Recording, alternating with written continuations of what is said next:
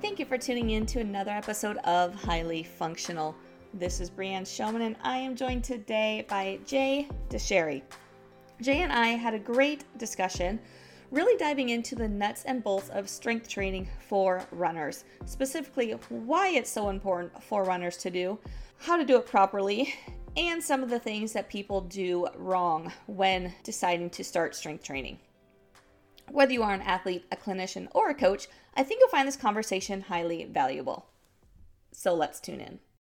Jay, thanks for joining me today. How are you? I am doing very well. How are you? I'm doing great. It's a beautiful morning, so no complaints. Sweet. Well, I'm excited to talk to you. You are a man of knowledge. You have some books out. You've done a lot of stuff when it comes to runners and the health of runners. So I'm excited to dive into just you and your brain. But first, a little bit of introduction. Who are you? Yeah, I'm just a guy trying to help. I'm a PT, and I think that I always tell folks that the weird angle I bring is that I ran a biomechanics lab for the bigger part of my career. And so, it's one thing to do research, and we've done lots of research studies and looked at things that drive how we do things and why we do things and what we do. But research doesn't tell you how to treat your patients and your clients. It guides your thought process. That's it. And so one of the cool things we've been able to do is to take our lab and actually open up to individuals.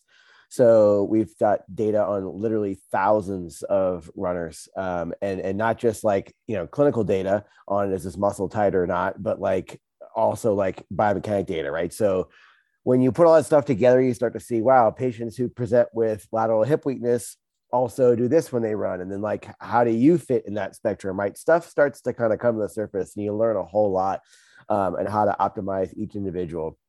And there's certainly lessons that have come up for everyone. And there's certain lessons that come up for specific diagnoses and specific issues. So it's been fun to kind of, make a career basically a big science experiment. Awesome. That sounds like fun, actually. Yeah. What are some generalities that you found when it comes to runners and some common themes you're seeing when it comes to runners, injured runners, patterns, things like that?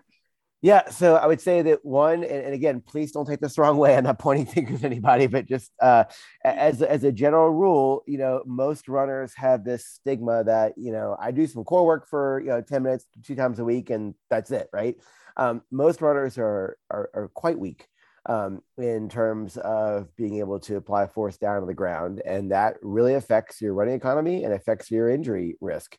And the thing that drives me absolutely batty insane that we've learned over the years, and not just in my lab, but in research too, is that, running does not really make you stronger. And I want to make that abundantly clear. It will not strengthen your muscles, tendon, bones, and ligaments. And people are like, wait a second, it's great for impact and it's good for bone density. And I mean, kind of, but not really. Okay. So, and runners carry that with them, right?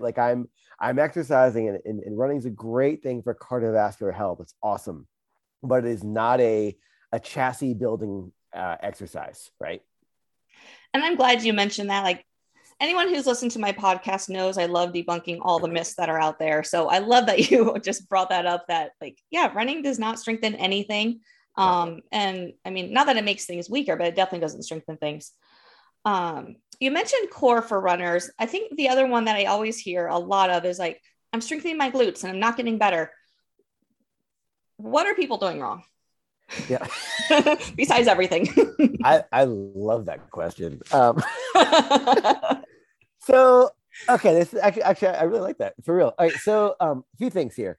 So number one, muscles don't work in isolation, right? They work together. And so I think that there's a big misconception in how to actually work your core for sport. Okay, I'm not talking about building a six-pack for looks, but to build a core for sport.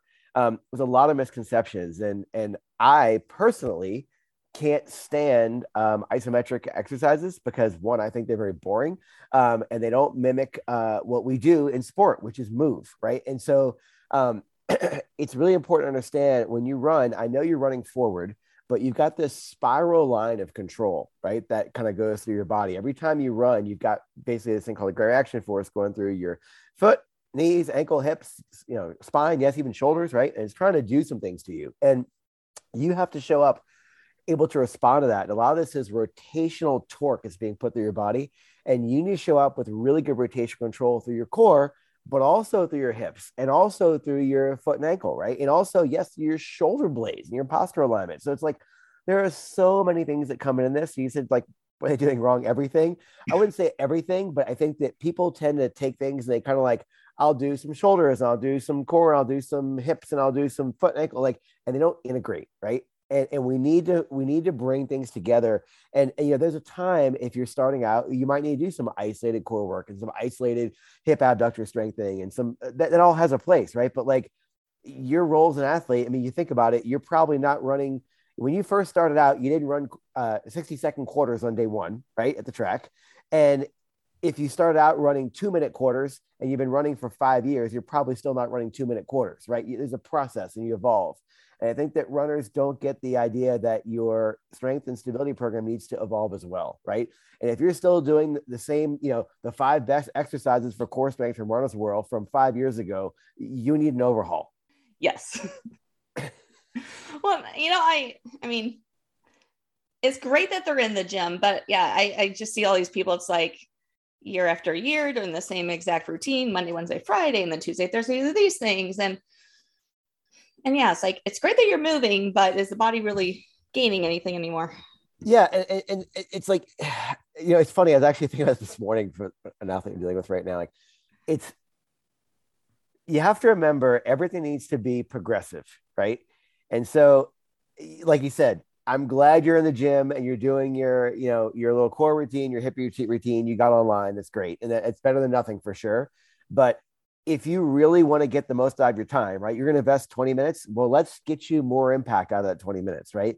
You need to do things where you're actually loading tissues progressively. And if you're not, your body's going to stagnate and it doesn't improve, like, period, right? And so there is one thing I do want to back up on the.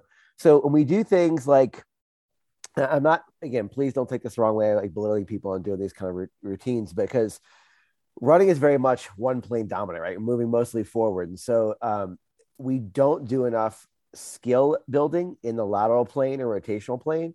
And some of these little, like, you know, mobility routines do build skill of movement in those other planes. That's actually very important. And I have my athletes do, like, I would say, you know, unloaded type mobility work. You know, sometimes we use some lightweight, right? But some unloaded mobility work 1 to 2 times a week for about 15-20 minutes. It's like a dynamic warm-up, right? Like a more sophisticated dynamic warm-up. So there is a role for that kind of stuff. But then they're also doing loaded movements, you know, 1 or 2 days a week as well. So if you don't get that, you know, that layering, right, where there's skill building and there's like true, you know, I don't use the word bodybuilding because I don't want to turn people off with that, but, you know, building stronger muscles, tendons, bones, ligaments. And then again, going back to the idea about multi-joint activity, learning how to drive more force down to the ground, because there's a secret out there. If you want to run faster, all you have to do is put more force down to the ground. You will cover more distance per stride. And most runners don't get that. And that comes from developing strength and power, not from running. Yeah, I love that you brought that up. And it's funny because I'm also thinking, like, you don't get that by just getting more weight either. No. Not how that works. Let's actually dive into that. Why do we need more force into the ground in order to actually get that speed and power? Yeah. So I always use a ping pong ball because the ping pong ball is easy, right? You take a ping pong ball and you pick it up and you kind of throw it down on the ground, and the ball will squish, right, a tiny, tiny bit, and then it will rebound and kind of fly up off the ground. Now you're not a ball, right? You're a person. So when you are in the air, right, we're running, you have a flight phase, and when you basically come back down to the ground, your body squishes down too, right? But again, you're not a passive little plastic ball. You're a person, and so you need to show up with a lot of recruitment, right, of muscles, not just in the core, right, but in the core, hips, knees, foot and ankle, again, and yes, postural control, right, to basically absorb and then rebound off the ground. You want to create your body into a big spring, into a big pogo stick, right? So your tendons are rubber bands, right? And they sort of like stretch and rebound. And then your muscles are basically tensioning the system, right? So what you can imagine, if you use my pogo stick analogy, right? If you're on a pogo stick and you basically jump down, the spring inside the pogo stick does, compress and rebound, but you're also loading on top as well, right? You're pushing your hands into the handles and your feet in the foot pads as well. That's a great analogy for running, right? So if you can actually develop more, more rapid, right? So a faster recruitment of strength in a shorter period of time, what happens is you wind up with stiffer muscles and stiff in a good way. Okay. And you transfer all that elasticity from joint to joint to joint. That's really awesome. If you show up with a body that doesn't fire as fast and as rapid as forcefully, what happens is those tendons do still have that, rebound and recoil, right? They do their job, but the muscles aren't as stiff. The problem is you lose some of the elasticity in your system, right? And then in extreme cases, right, the runners out there who've seen pictures of yourself cross the finish line where your legs collapsed inward and you look kind of funky because you're tired, right? That happens to a bunch of us, right? So that's a sign that like not only are you like losing like a little bit of microns of strength and power, but like you lost a lot, right? Your body's actually started to contort because you can't stabilize those forces. So if you can generate your force faster, right? You're a stiffer system, you get more elasticity, and then more elasticity means you don't have to work as hard to run the same speed, or you can run faster with the same effort you're using previously, right? So that's when you actually get, past the lines. People always, we can talk about overuse injury all day long and nobody wants to get hurt, but you start saying, oh, you can run faster, and you kind of get people's attention, right? And you can, I mean, and so and just to put this out there too, every single athlete you see in the national and world stage is already doing this, right? Like people think, oh, these people aren't doing it. They are, I promise you. Okay. So, why aren't you is the question. And I hope that really resonates with some people who think that I'm just going to do my hip routine I got, right? Like you need to do some things which are progressive.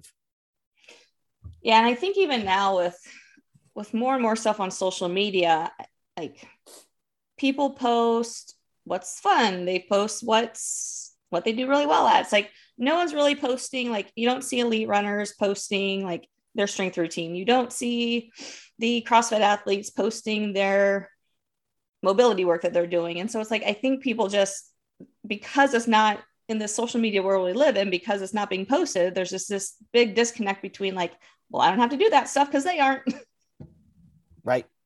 And again, like the social media stuff, like it drives me nuts. Like, what do you see on social media? People jumping from Swiss ball to Swiss ball to Swiss ball. It makes a great Instagram video. Not right. Important for running. Okay. Like box jumps over chest height. I'm sorry. It's the stupidest thing in the world for building athletic skill. Like, I know it looks cool, but that's not going to help you as an athlete. So it's like, you got to look at like what looks nice versus what's really helping. And yeah, that's definitely an issue for sure. Absolutely. Now we talked about, strength being necessary for the speed and the power and things like that. And kind of brushed over the fact that it does, minimize our injury risk.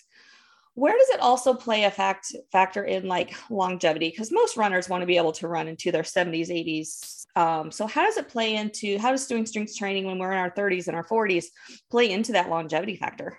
For sure. Okay, let's start with this real quick. If I could actually backtrack up a little bit on that question a little bit. So let's look at what happens through the developmental cycle, right? So if you're a kid, right? People say, do kids need to lift weights? Okay.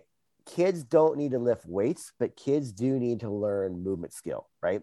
And on a global level, our PE system is failing us because in PE, your kids are not doing anything besides playing dodgeball. They're not, I mean, which might be fun, but you're not learning how to move better, right? Case in point, look at the number of ACL tears in high school athletes, right? We are failing our kids by not training them to move with skill control, right? So that's one of my big pet peeves. So my kids, okay, are, I have a 10-year-old and a 13-year-old, and my daughter started last year actually doing we do some lifting work, right? Because she needs to build awareness and movement control. Now, am I worried about weight right now? No. Okay. Is she using weight? Sure. But more just to kind of load the system and learn good habits. My son is 10. We have a pair of rings in our living room, literally, and they're up all the time, and he plays on them every day for 15, 20 minutes. And if we don't tell him, he just plays on them, right? Because kids play. So that's his training, right? He's fine. So kids need access to play. And I think that one of the big things, if you're a parent with younger kids, give them the opportunity to play, right? So put some different balance toys all over the house, put some rings up, in your backyard, you should have some type of obstacle course, monkey bar system, let them play. Once you get into high school age, it's sort of an early high school age, like, freshman, sophomore year, you definitely want to have most of your kids, if they're going to be involved in sport, and hopefully even if they're not, doing some type of semi-supervised kind of, again, movement education program, which can be something in the form of CrossFit, or it can be in the form of like, a high school gym weight training class, but something where they're getting some attention and instruction is preferable. Once you get into the junior, senior year, we should be at the point where we have a solid foundation to drive from. And again, it's mostly skill at this point, right? We're not worried about strength. But now's the time we start to say, okay, look, maybe we should start to load the system a little bit. Why? Because if one of your kids is a kid you're dealing with is an athlete, right? They got a lot of load in their system, right? And we want to make sure we are building strong bones, tendons, ligaments, and those are formative years, okay? And if you get on this stuff early, you can give your kids better bone health, right? Better muscles stability and tendon health, for lifelong. Case in point, look at people who are 40 and 50 years old today who are gymnasts. You can tell across the room, right? They're jacked. Okay. Their connective tissues got loaded at a very high level from, time they were 6 and 7 and on, right? So like, I want that for my kids. I want them to have amazing connective tissues for long term. Okay. Once you get into the, let's say late 20s to early 30s, you get into a mindset where, most of the people, if you're that age, listen to the show, you're probably like, I'm on top of the world. I don't need to do anything because, yeah, your body's amazing. Okay, it is. And yes, you can get away with a lot of stupid mistakes and you can abuse it like crazy and it's going to be just fine. Now, you would be better if you put some strength and stability work in, like all the people who are really good are, but you can get away with a lot then. Once you're past 30, you are literally giving up performance if you're not doing strength and power work, period. The reason why is because even at that, like that in the 30s, we start to have some slight negative changes in terms of what? Bone maintenance, okay? Muscle integrity, tendon health, right? And again, running is not going to serve as a stimulus to build these tissues, right? Once you're over 40, and I'm in that club now, right? This is mandatory. Okay. Runners, if you're not doing strength and power work, you're losing muscle mass every year. Okay. Every single year, you are actually losing muscle mass. And again, running is not enough of a stimulus to actually build bone. Okay. To build tendons, to build muscle integrity. Right. So we have to work on those connective tissues. And then, 50 and above, I mean, you're at the point where, again, you've got to load the system, right? And if you're not, then you just want to make sure your part's going to last a long time. Now, again, it doesn't mean you need to be 50 years old doing 400-pound power cleans, right? Yes, I know there's somebody on Instagram doing that. It's fine. But what you do need to do is think about being progressive and being systemic because you want to keep your parts for a long time, right? You don't want to wind up with a knee replacement at 45. You want to basically think, how can I make sure my parts hold up? How can I have good stability around where I am? And that comes from, again, being progressive and being consistent. And it's so integral. And it kind of brings us together. I love, I host a conference at University of Virginia every year. And Frank Shorter came and talked one year. And he's like, as I get older, I can't run as fast, right? Like I'm older now. I can't hit splits like I could when I was 20. But it's really cool. I go to the gym and I lift like 4 to 5 days a week and I love it. And I can still see progress, okay, in my gym work. And like, isn't it cool to still see the needle go up for once, right? So, you can do amazing things and learn new skills, learn to move and actually have fun. And no, it's not the same as running, but it's fun. It's good for your body. And it's good for long-term because we do want you to keep your own parts. Awesome. Thank you for all of that detail. That was great. When talking about strength training for running specifically, like what are we talking about? Is it the hitting those heavy back squats? Is it getting like moderate weight? Is it just body weight? What is the best route to go for people? Yeah. So let's hit the body weight thing straight on because this is like the thing you get inundated with emails and social media stuff. All you need is body weight training. Okay. Well, again, let's use our analogy of progressive. Okay. So let's say, and again, they're not criticizing, I'm just saying, let's say you're trying to do a push-up, right? And push-ups are hard. okay, for somebody who's never done a push-up before. And so you say, all right, I'm going to do a push-up and I'm going to do 3, okay? And 3 push-ups is essentially body weight training, okay? And let's say you get to a point where you can do, 50 push-ups, okay? Well, that's great, okay? So now you're doing muscular endurance training with body weight, and that's great. But you know what's even better is body weight plus load, right? So once you can actually start to knock out some reps, there comes a time where body weight isn't enough resistance to get you gains, okay? So another example here, let's say you're doing a single leg deadlift, right, with just body weight, okay? That may be where you start. And then you get, a water bottle, okay? And then you get a 20-pound kettlebell, and then you get a 135-pound bar, still doing a single leg deadlift, right? Like the exercise is the same, but we eventually have to add load to get more response in terms of building bone density, building strong muscles, right? And building strong tendons. So things do need to be progressive. So you may start with body weight. You might have some exercises. Maybe you're doing like a side-lying hip abduction exercise, like a TRX, right? Where you have a sling trainer hanging down, and your bottom leg's there. You're kind of pushing laterally to work on your lateral hip muscles. That's a great body weight exercise, right? But at some point, then you have to think, okay, well, I need to load this more. So then you can't really load that a whole lot, but you could say I start doing some plyometric lateral work, right? So there's a time and a place for bodyweight training for sure. I think that bodyweight training is not enough for our vertical oriented and our kind of sagittal plane stuff, right? So our squats and deadlifts, you do need some load for sure.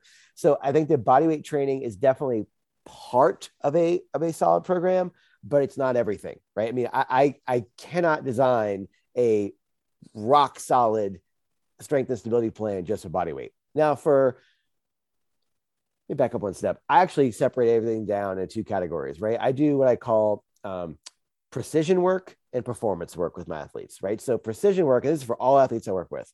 Precision work is your kind of, let's call it a fancy dynamic warm-up, right? So it's mostly for proprioception, which is learning movement, feel, and skill. And it's kind of, again, just priming some kind of, stability muscles. It's not supposed to be taxing. It's best done pre-workout. Takes 15 minutes tops, right? That's the kind of thing I look at for my kind of precision type work.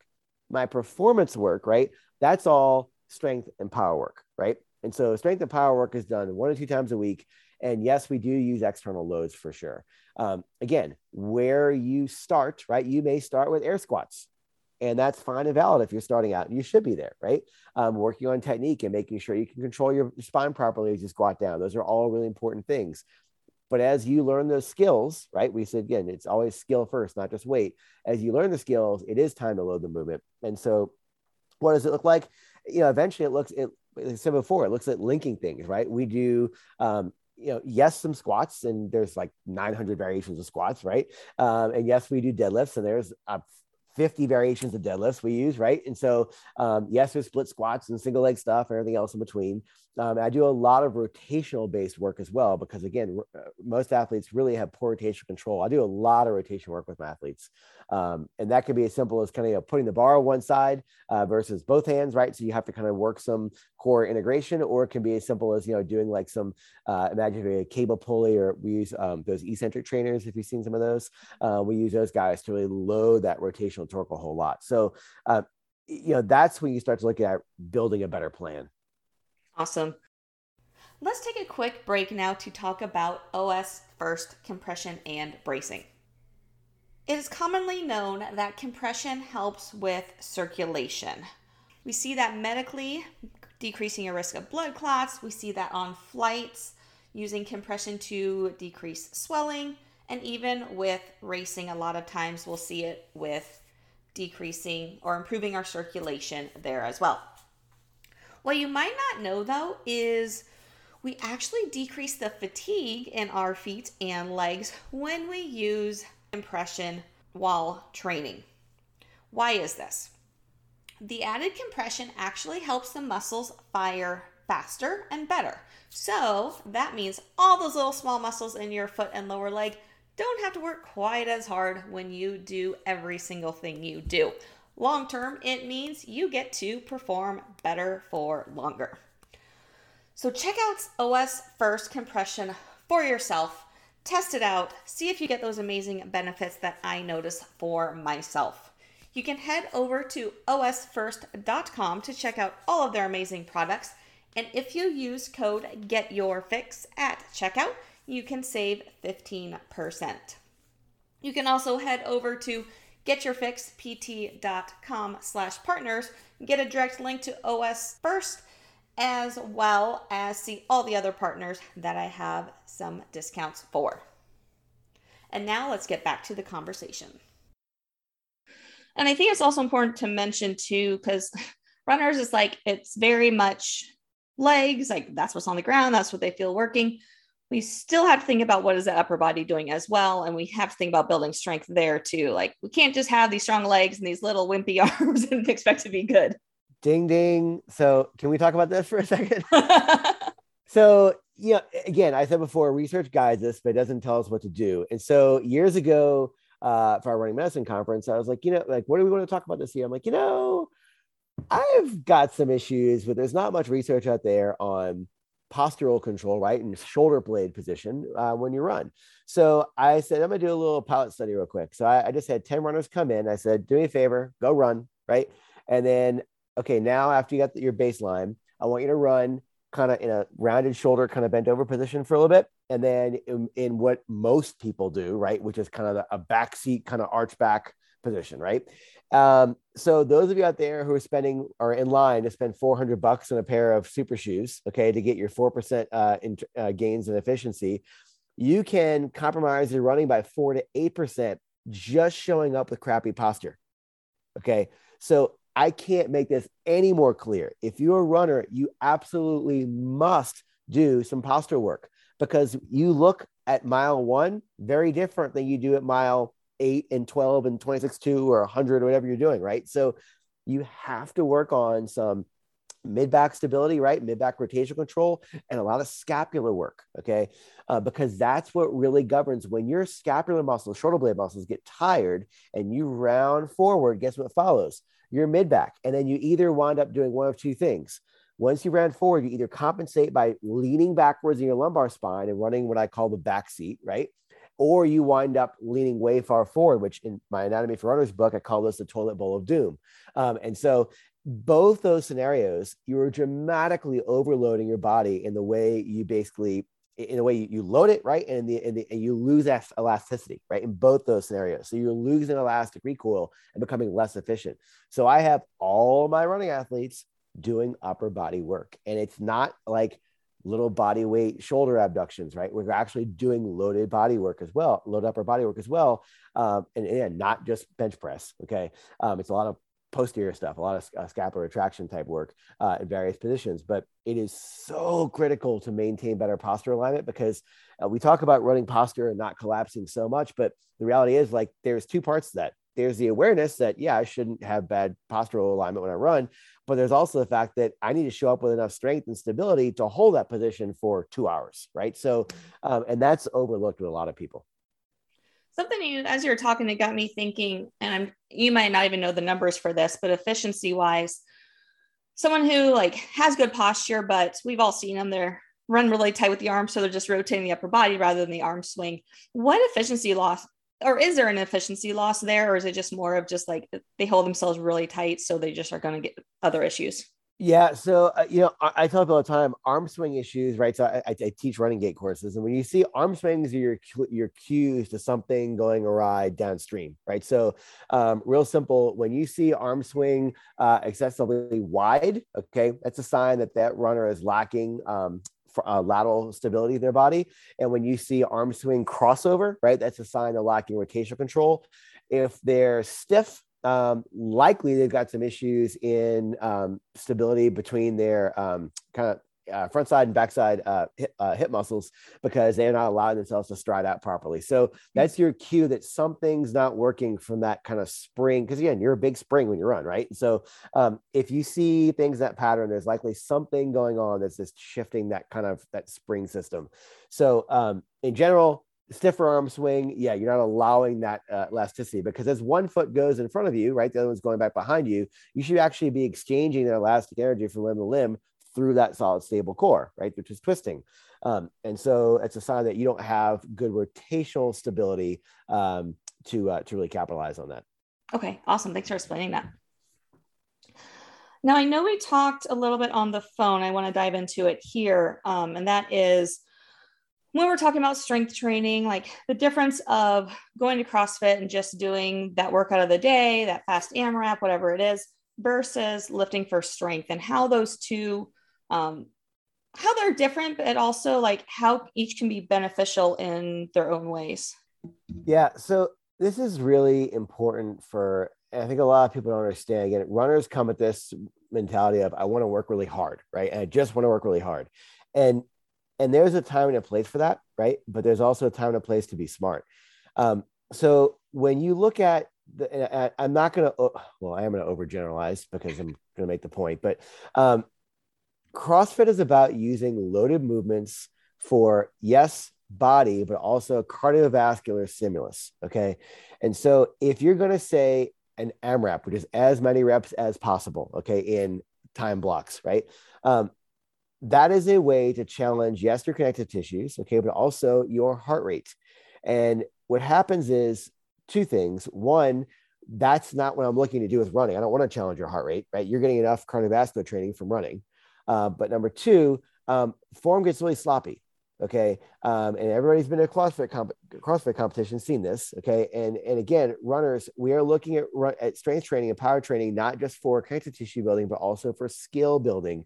So I want to make sure every rep is golden in terms of quality, right? So, number one, AMRAP tends to negate a focus on quality.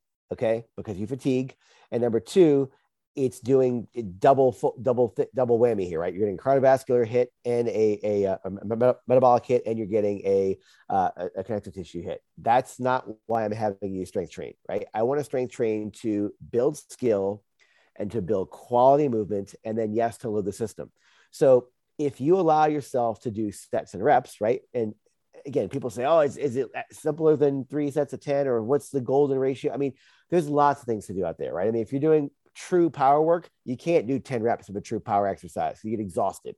You need a break. Okay. So what's that tell you? Well, I can't go super hard for a long period of time without taking a break. You just debunked AMRAP right there. Okay. No one in the strength conditioning world, okay, who's working with athletes, okay, not CrossFit athletes, but athletes with the sport, trains with AMRAP. No one. Okay. And the reason is because you need to allow yourself to have breaks between sets, right? To reset your brain, give your body a rest, right? And move on. So when it comes down to it, if you're saying, well, what should I do? Right. So let's say you're doing let's say you're doing a monster walk, right? You've got like a band around your feet and you're just doing lateral steps. Okay. And that's something which is, a low load. Okay. And yes, it's stability. Yes, to feel your butt muscles burning. Okay. And I'm sure you've all done this before, but the reality is that's not that taxing in your system, right? So let's say you do that for, a minute to the left, and then you take a 20-second break, you do a minute to the right, and maybe you don't take a minute. Maybe you just go back and forth through the whole thing for 2 minutes. That's fine. Okay. But now let's say we're going to do some single leg deadlifts with a 55-pound kettlebell, right? You're not going to knock out 40 reps at once, right? You're going to do 10 or 8 or 5, whatever it's going to be, right? And you're going to take a break, okay? And then you're going to knock out another set. And so what I'd like you to do when you think about sets and reps, think about, okay, today I'm going to try and move this weight, right? This many times. And what I want you to do is pay attention to your form. So if you said, I want to move this weight for 35 times today, okay, I would like you to try and move for maybe 6 or 7 or 8 and pay attention to how you feel, okay? And pay attention to movement velocity, all right? So this is really important too. When we're training for sport, right, speed of movement is important. I know you've probably read articles or heard articles saying you want to move super slow, like 6 seconds down and 10 seconds up and all these ridiculous things. The research shows if you're new to lifting, that moving super slow training is not bad. But if you have any history of weight experience, that's actually negative in terms of power development. So you're actually hurting yourself, right? So by moving super slow.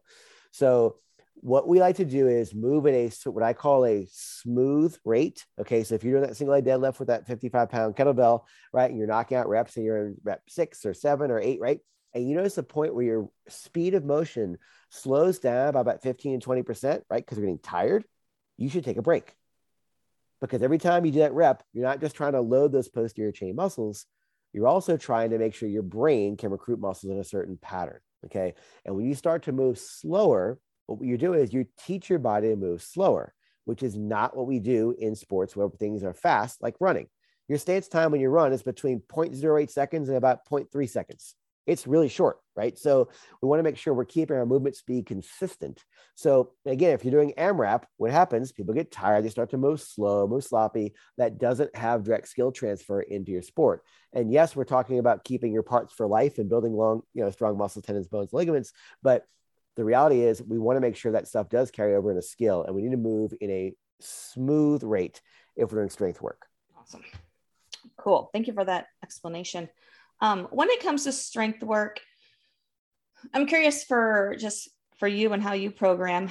Are you just doing like one movement at a time, or do you do supersets at times between two different movements? What is that?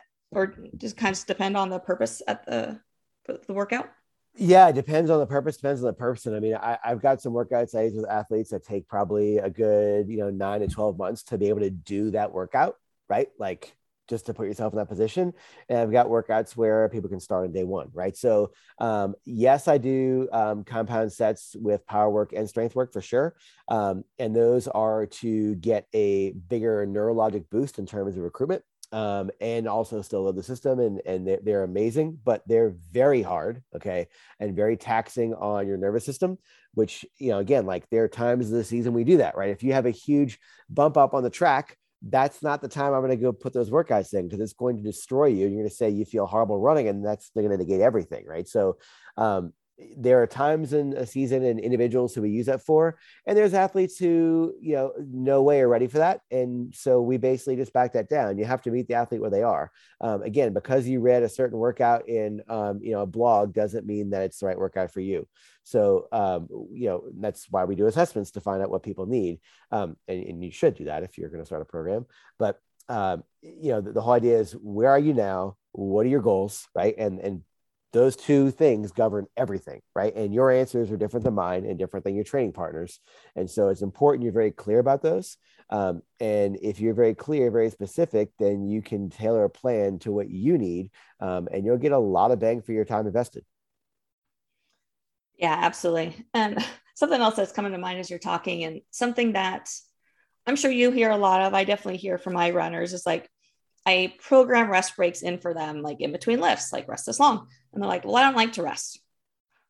Like, well, you're going to, and you're going to appreciate it. Like, yeah. if you're lifting to the intent of what this is programmed to be, like, you're going to want that rest. Right. I mean, the way I always get those runners myself, and I always come back with this same response. Look, if your coach says you're going to go do a 7-mile run today, you go run 7 miles. Are you going to sprint 7 miles? No, of course not. I'm going to go run 7 miles. Now, if you're doing a track workout and I've got, 12 quarters in there for you today, are you going to do all those quarters with no rest? Of course not. It's too hard. Bingo. Okay. And again, if you're someone who is not challenged in your reps, right? Like it's too easy. Well, then tell the person who's on the program for you, hey, well, let's make sure we're talking together here, because you should need those breaks. Like, literally on the floor, panting, needing a break. Okay. So, you to get strength and power work, you need rest breaks, period. And again, everyone working on strength and power development does this. Yeah, absolutely. I still remember one guy I had, he was just like, I don't like taking breaks. I'm like, take the breaks. You're like, if you're doing the purpose of the workout, you're going to need it. And he messaged me afterwards. He's like, yeah, that rest break was perfect. Yeah. I was like, yes, it was. Awesome. Well, Jay, anything, obviously, your side of things better than I do. Anything that we haven't discussed yet today that you feel is super important to mention? Yeah, I would just say, I mean, this is what I always challenge my athletes to do, right? So what I'd like you to do for me is get a sheet of paper, right? Get a calendar, sorry, and look at your calendar. And I want you to, right now, look at your calendar. I want you to look at all those blank boxes. And I want you to figure out when you're going to put in some type of precision, which is, again, like maybe you've got some routines you already do. Great. Okay. Find out when you're going to put those in, right? Those are often easy to put in pre-run because it's kind of your dynamic warm up. You should be doing stretching before you run. Hopefully that's been debunked. If not, just trust me, don't do it. Okay. But use that time to kind of do a little dynamic warm up, right? With a focus on movement skill, right? We're talking 10 to 15 minutes, not long. Okay. So you can do that before you jump out the door. It's already done. Simple. Okay. And then I want you to find 1 or 2 times a week, depending on where you are in the season, to put in some loaded movements. Okay. And make that a priority. Don't make that an also side effect. Okay. And just a hint on timing, because people always ask, when should I do these? Let's just say your hardest workout, your VO2 max, your kind of interval workout of the week is like on a Tuesday, right? Your peak soreness after you do strength and power training is actually 48 hours after that strength and power bout, not 24 hours. Okay, so if you would like to do it on Tuesday, your run on Tuesday, the worst time to do your strength and power workout is on Sunday. Does that make sense? So just think about timing of where those go, because again, your running is the most important thing, and obviously should be, right? And you need to make sure you're putting in proper workouts for running, but the timing is actually really critical in these. So don't overlook that. Okay. Now that being said, if you do your VO2 max run session on Tuesday and you think, well, what should I do my lifting on Wednesday or Thursday or Friday? So that becomes a question of you, right? So if you do that hard run on Tuesday, are you just tired on Tuesday? Wednesday, essentially tired, which is fine. Or are you still tired and sore, right? So if you're tired and sore, that means your muscles and tendons and bones, ligaments aren't ready to be loaded at a strong weight yet, right? So you might want to wait another day. So you kind of have to, the strength training 48 hours before that hard workout is a no-no. Okay. It's actually better to do it the day before, by the way. The Monday, your strength and power workout, and Tuesday, because your peak soreness actually be Wednesday, right? So that tends to work pretty well. Those of you who have the luxury, and I know that most people don't, but the best scenario for integrating timing of these things, what I have a lot of my athletes do, my professional athletes, is we wake up, we eat a small breakfast, we do some strength and power work, right? And then we basically have about a 15 to 30-minute rest window. They're eating some food, and then we go straight into their hardest run workout of the week. And there's some research to show that kind of strength and power session is like, think about it as like the most amazing dynamic warm up in the world to get your central nervous system primed and ready to go, and you're not sore yet, right? So you actually can get better performance out your interval session following. So again, not everybody can do that. I understand that, but there's a bunch. And in my book, Running Rewired, I go through a bunch more detail if you need help on how to kind of phase these things through. But there's I would say that get the calendar out, hold yourself accountable now, right? Don't make this something you look back in, it's currently February, right? Don't do this in June and say, I wish I would have done all that work in the off season. These aren't off season things. These are calendar long, right? Type activities. Yes, you should be taking a break at some point in the season. Everyone does, right? Again, everyone meaning the elites, they take time off, as in like off, and don't look at anything besides a Netflix for a week or two, right? But there are times when we want to keep consistent, which is most of the year. Yeah. And I'm glad that you mentioned that as far as taking time off, because so many people are like, I'm on a whatever day running streak. And like, yes, that time off is important. And since you brushed on it briefly, we're going to go there. Why is stretching not appropriate before we run? Yeah. So stretching is ripping tissue, period. Okay. You are ripping your tissues. Would you want to bang your head on a desk and then go take a test? No, you don't want to give yourself pre-concussion syndrome and then try and tax your brain, right? Dumb analogy. But, if you think about stretching as ripping tissue, and if you rip tissue before, there's tons of research to show that we have compromise, and we call our stretch shortening cycle, which is basically the elastic recoil, right? So again, running, we said earlier, is all about capitalizing on elasticity. If you stretch before you run, you are compromising elasticity. Now, one thing on this real quick, and I'm going to get in the weeds, but when I say stretching, okay, I'm talking about actual stretching. So stretching is holding a position for 3 to 5 minutes because that's how long it takes to actually elongate true soft tissues. We look at muscle cells, individual muscle cells, something called a sarcomere, and the boundary is this thing called a Z line, right? And if you want to actually increase the length of those tissues, you have to hold stretches for long periods of time. So that's when I'm saying we shouldn't stretch pre-run. Now, if you're doing stretches, and I'm putting air quotes up, right, for 10 seconds, you're not actually lengthening tissue. All you're doing is teasing your nervous system a little bit. And that's fine if you want to. It's not going to be very helpful, but it's not going to hurt you, right? Because there's not enough of a stimulus to actually elongate tissue and dumb down that stretch shortening cycle. So that's why you shouldn't do it. It ruins your elasticity is the simple answer. Awesome. Thanks for that clarification. Well, cool. This has been a great conversation, Jay. If someone wants to find your books, just has more questions for you, where can they go? Yeah, actually, the best place, I run a little company called Mobo Board, which is a foot and ankle balance stability board. So you can go to moboboard.com for that. But most importantly, if you follow mobo.board on Instagram, I post a bunch of other content not related just to foot and ankle health. So that's probably the best place to find us. And I also have a blog on called anathletesbody.com. You can look at that as well. And yeah, best of luck to everybody. Awesome. Well, thank you so much. This was great. Yeah, thanks so much. I really hope you enjoyed today's episode of Highly Functional and had some great takeaways from it. Now, if you are dealing with your own foot and ankle issues and would love to get back to running and racing again, I highly encourage you to check out runwithhappyfeet.com to find out what it looks like to work with me. Or if you want to do things even faster and take a deep dive into your specific situation, then book a free call with me at runwithhappyfeet.com/book-call.